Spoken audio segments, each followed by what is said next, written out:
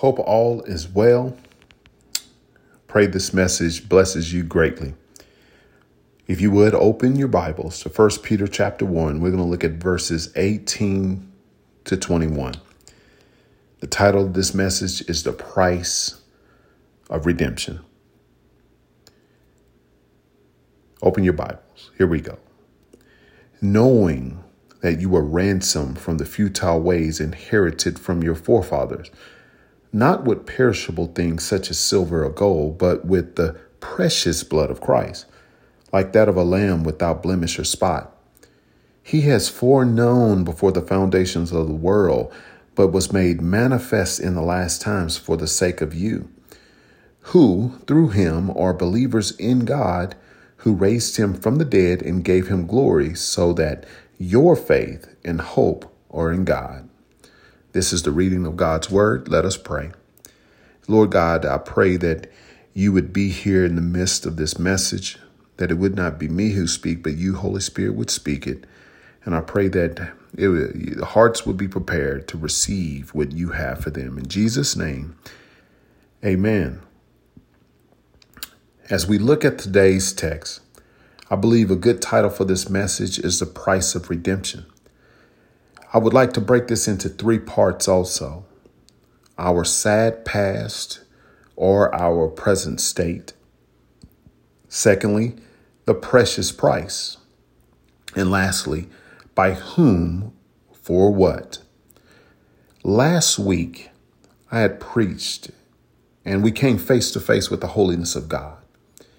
In that we learned that Christ's holiness brings us to our sinfulness.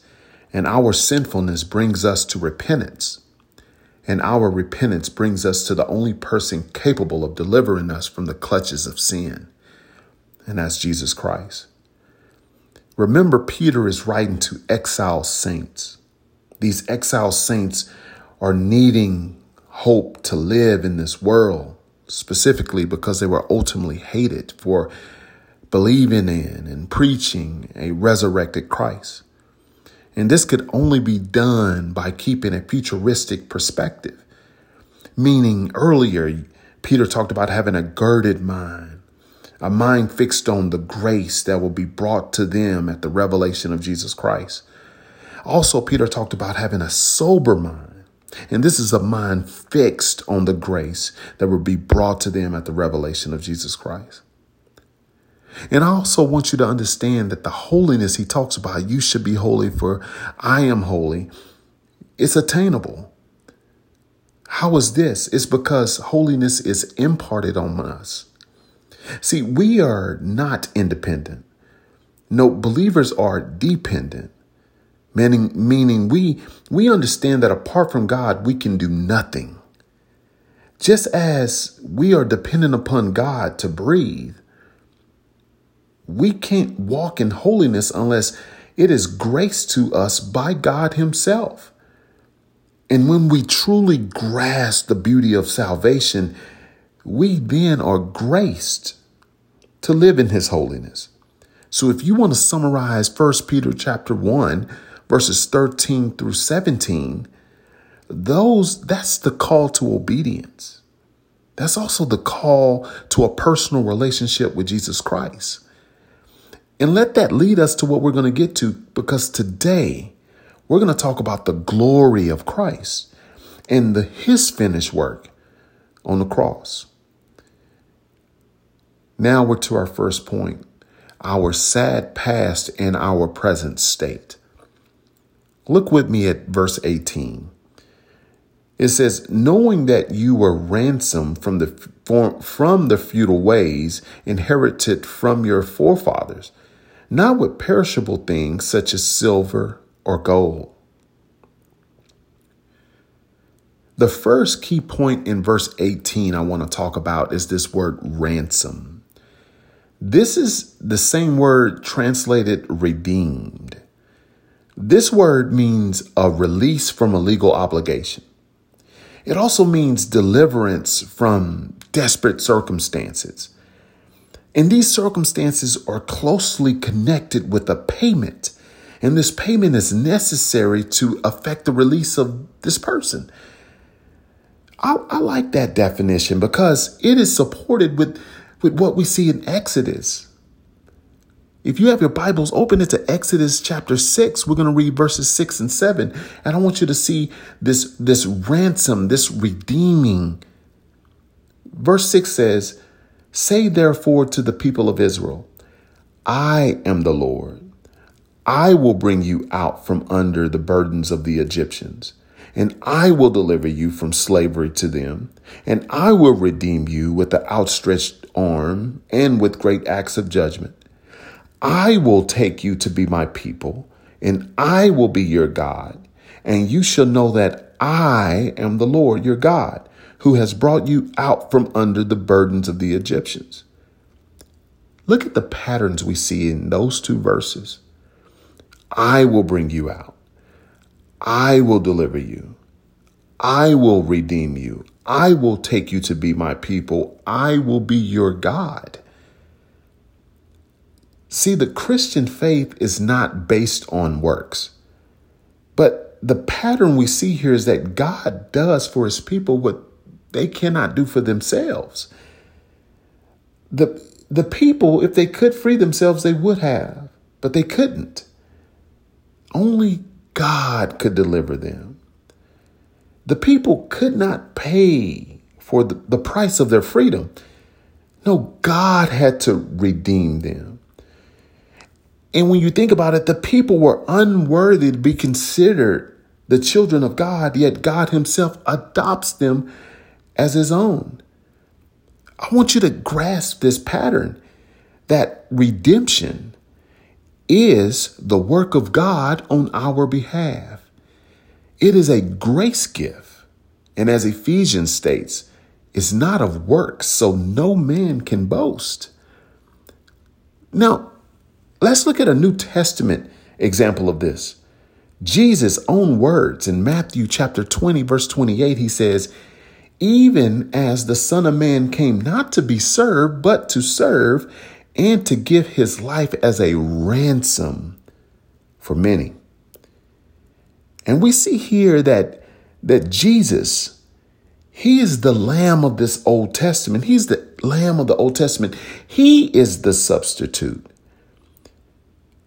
See, it should have been our sins that led us to the cross. Yet Christ willingly takes our place. As theologians like to say, this is called substitutionary atonement. Galatians chapter 3 is a perfect definition of this. It says this in verse 13 of Galatians 3. Christ redeemed us. Let me start that over. Christ redeemed us from the curse of the law by becoming a curse for us. For it is written, "Cursed is anyone who hangs upon a tree." We see here that Christ is our great Redeemer. Christ and Christ alone pays our ransom. I really want you to grab this concept. Peter, he focuses in on what we are delivered from. If you look at verse 18, he says, "The futile ways inherited from your forefathers." See, Peter is now taking the believer to the root of the matter.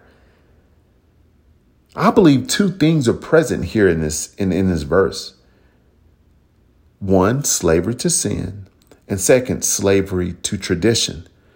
Now you may be saying, what are you getting at, Chris? Well, in John chapter 8, Jesus says this, "If you abide in my word, you are truly my disciples. And you will know the truth, and this truth will set you free." So you're asking, free from what? See, the blood of Jesus frees us from the bondage. See, the blood of Jesus frees us from the slavery. Slavery of what? Slavery of sin. I love the way Dave Earley stated this in his book, Spiritual Formation. He says, "The Lord God not only pardoned our crimes and let us out of prison, but he has also made us his own children. See, we are no longer slaves to sins. We are children of God. I think Dave Earley did a great job. See, in Christ, we are no longer slaves to sin. But in Christ, we are free. Just as Jesus stated, you will know the truth, and the truth will set you free. But let's focus in on tradition. Remember that second piece, tradition. You saying we can be slaves to tradition? And I would answer yes.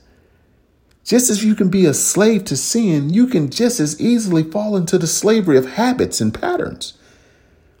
Brothers and sisters, this is called religion. You might know someone who's under this heavy burden of tradition. This person goes to confessional 3, 4, 5 times a week. This person says Hail Marys 13, 14 times a day. You may see people who are hoping that their works would satisfy God, but Scripture is clear. Our works are but filthy rags. Brothers and sisters, I want you to know, only by grace, only by the free gift of grace can we receive this awesome gift of salvation. Let that lead us to our second point, the precious price. Look with me at verses 18 and 19. Knowing that you were ransomed from the futile ways inherited from your forefathers, not with perishable things such as silver and gold, but with the precious blood of Christ, like that of a lamb without blemish. I want you to notice the contrast here in verses 18 and 19. Let's start with the negative. Negative, it says, we are not ransomed with perishable things such as silver and gold. This means we are not ransomed with things that decay. I want you to think of a jewelry store. Paint this picture in your mind. Going into a jewelry store and observing all those beautiful, shiny pieces of jewelry. Notice that all of these pieces of jewelry are laced with LED lights. Each one has a black background. Why is this? Because the jeweler understands that even his most glamorous piece of jewelry is tarnished, that it has impurities. But that's not the case here that we see in verse 19, because in the contrast, he says, but with the precious blood of Christ, like that of a lamb without blemish. See, we must understand that there is value in the blood. Think about this. Every person, your blood is important. Your life is important. Blood is considered life in the Bible. Think about this. Your blood is more valuable than gold. Think about this. Your life is more valuable than money. So look at the adjective that Peter used. He says precious. This word indicates costly. This means infinite value. This word precious means highly esteemed. It means held in high honor. Why is it held in high honor? Because this is the lamb without blemish or without spot. If you observe the Old Testament, you'll see sacrifice after sacrifice, all offering temporary atonement of sin. And you just didn't offer any kind of animal. You offered the best of your flock, and even the best of your flock wasn't good enough. But Jesus, yes, Jesus, he is the perfect and unblemished lamb, not of man, but of God. If you have a pen, you need to write down Isaiah chapter 53. Because just like John MacArthur, I agree, this is the fifth gospel. This is the gospel according to God. And he says this in verse 7, he says, he was oppressed. He was afflicted, yet he opened not his mouth, like a lamb that was led into the slaughter, and like a sheep that before his shears is silent. So he opened not his mouth. And then he goes down to verse 10 and he says, yet it was the will of God to crush him. He has put him to grief. When his soul makes an offering for guilt, he shall see his offspring. We see this atonement. He shall prolong his days. This is everlasting to everlasting. He will of the Lord shall prosper in his hands. We see here that Jesus' blood is priceless, it's precious, because Jesus is the unblemished, only begotten Son of God. And yes, Jesus was and is the altogether requirement, the perfect requirement, the perfect ransom for sin. Now look at our third point. By whom, for what? Verse 20 and 21 reads this of 1 Peter. He was foreknown before the foundations of the world, but was made manifest in the last times for the sake of you, who through him are believers in God, who raised him from the dead and gave him glory, so that your faith and your hope are in God. I want you to know that before time ever existed, Jesus was and is designated as the sacrificial Lamb of God. So, yes, I'm saying this, but don't just take my word for it. Let Scripture define itself. Acts 2:23, Peter is speaking to the crowd at Pentecost, and he says this Jesus, delivered up according to the definite plan and the foreknowledge of God, you sacrificed and killed by the hands of lawless men. What about the words of the Apostle Paul? He says this to Timothy in 2 Timothy chapter 1, verses 8 and 9. Therefore, do not be ashamed of the testimony about our Lord, nor of me, his prisoner, but share in suffering for the gospel by the power of God, who saved us and called us to a holy calling, not because of our works, but because of his own purpose and grace, which he gave us in Christ before the ages began. See, lastly, I want you to look at the revelation of Jesus Christ himself. Jesus says this in Revelation 13. He says this, and all who dwell on earth will worship him, everyone whose name has been written before the foundation of the world in the book of life, which is the book of life of the Lamb who was slain. So the sacrifice of Jesus was not a reaction on the fall of man.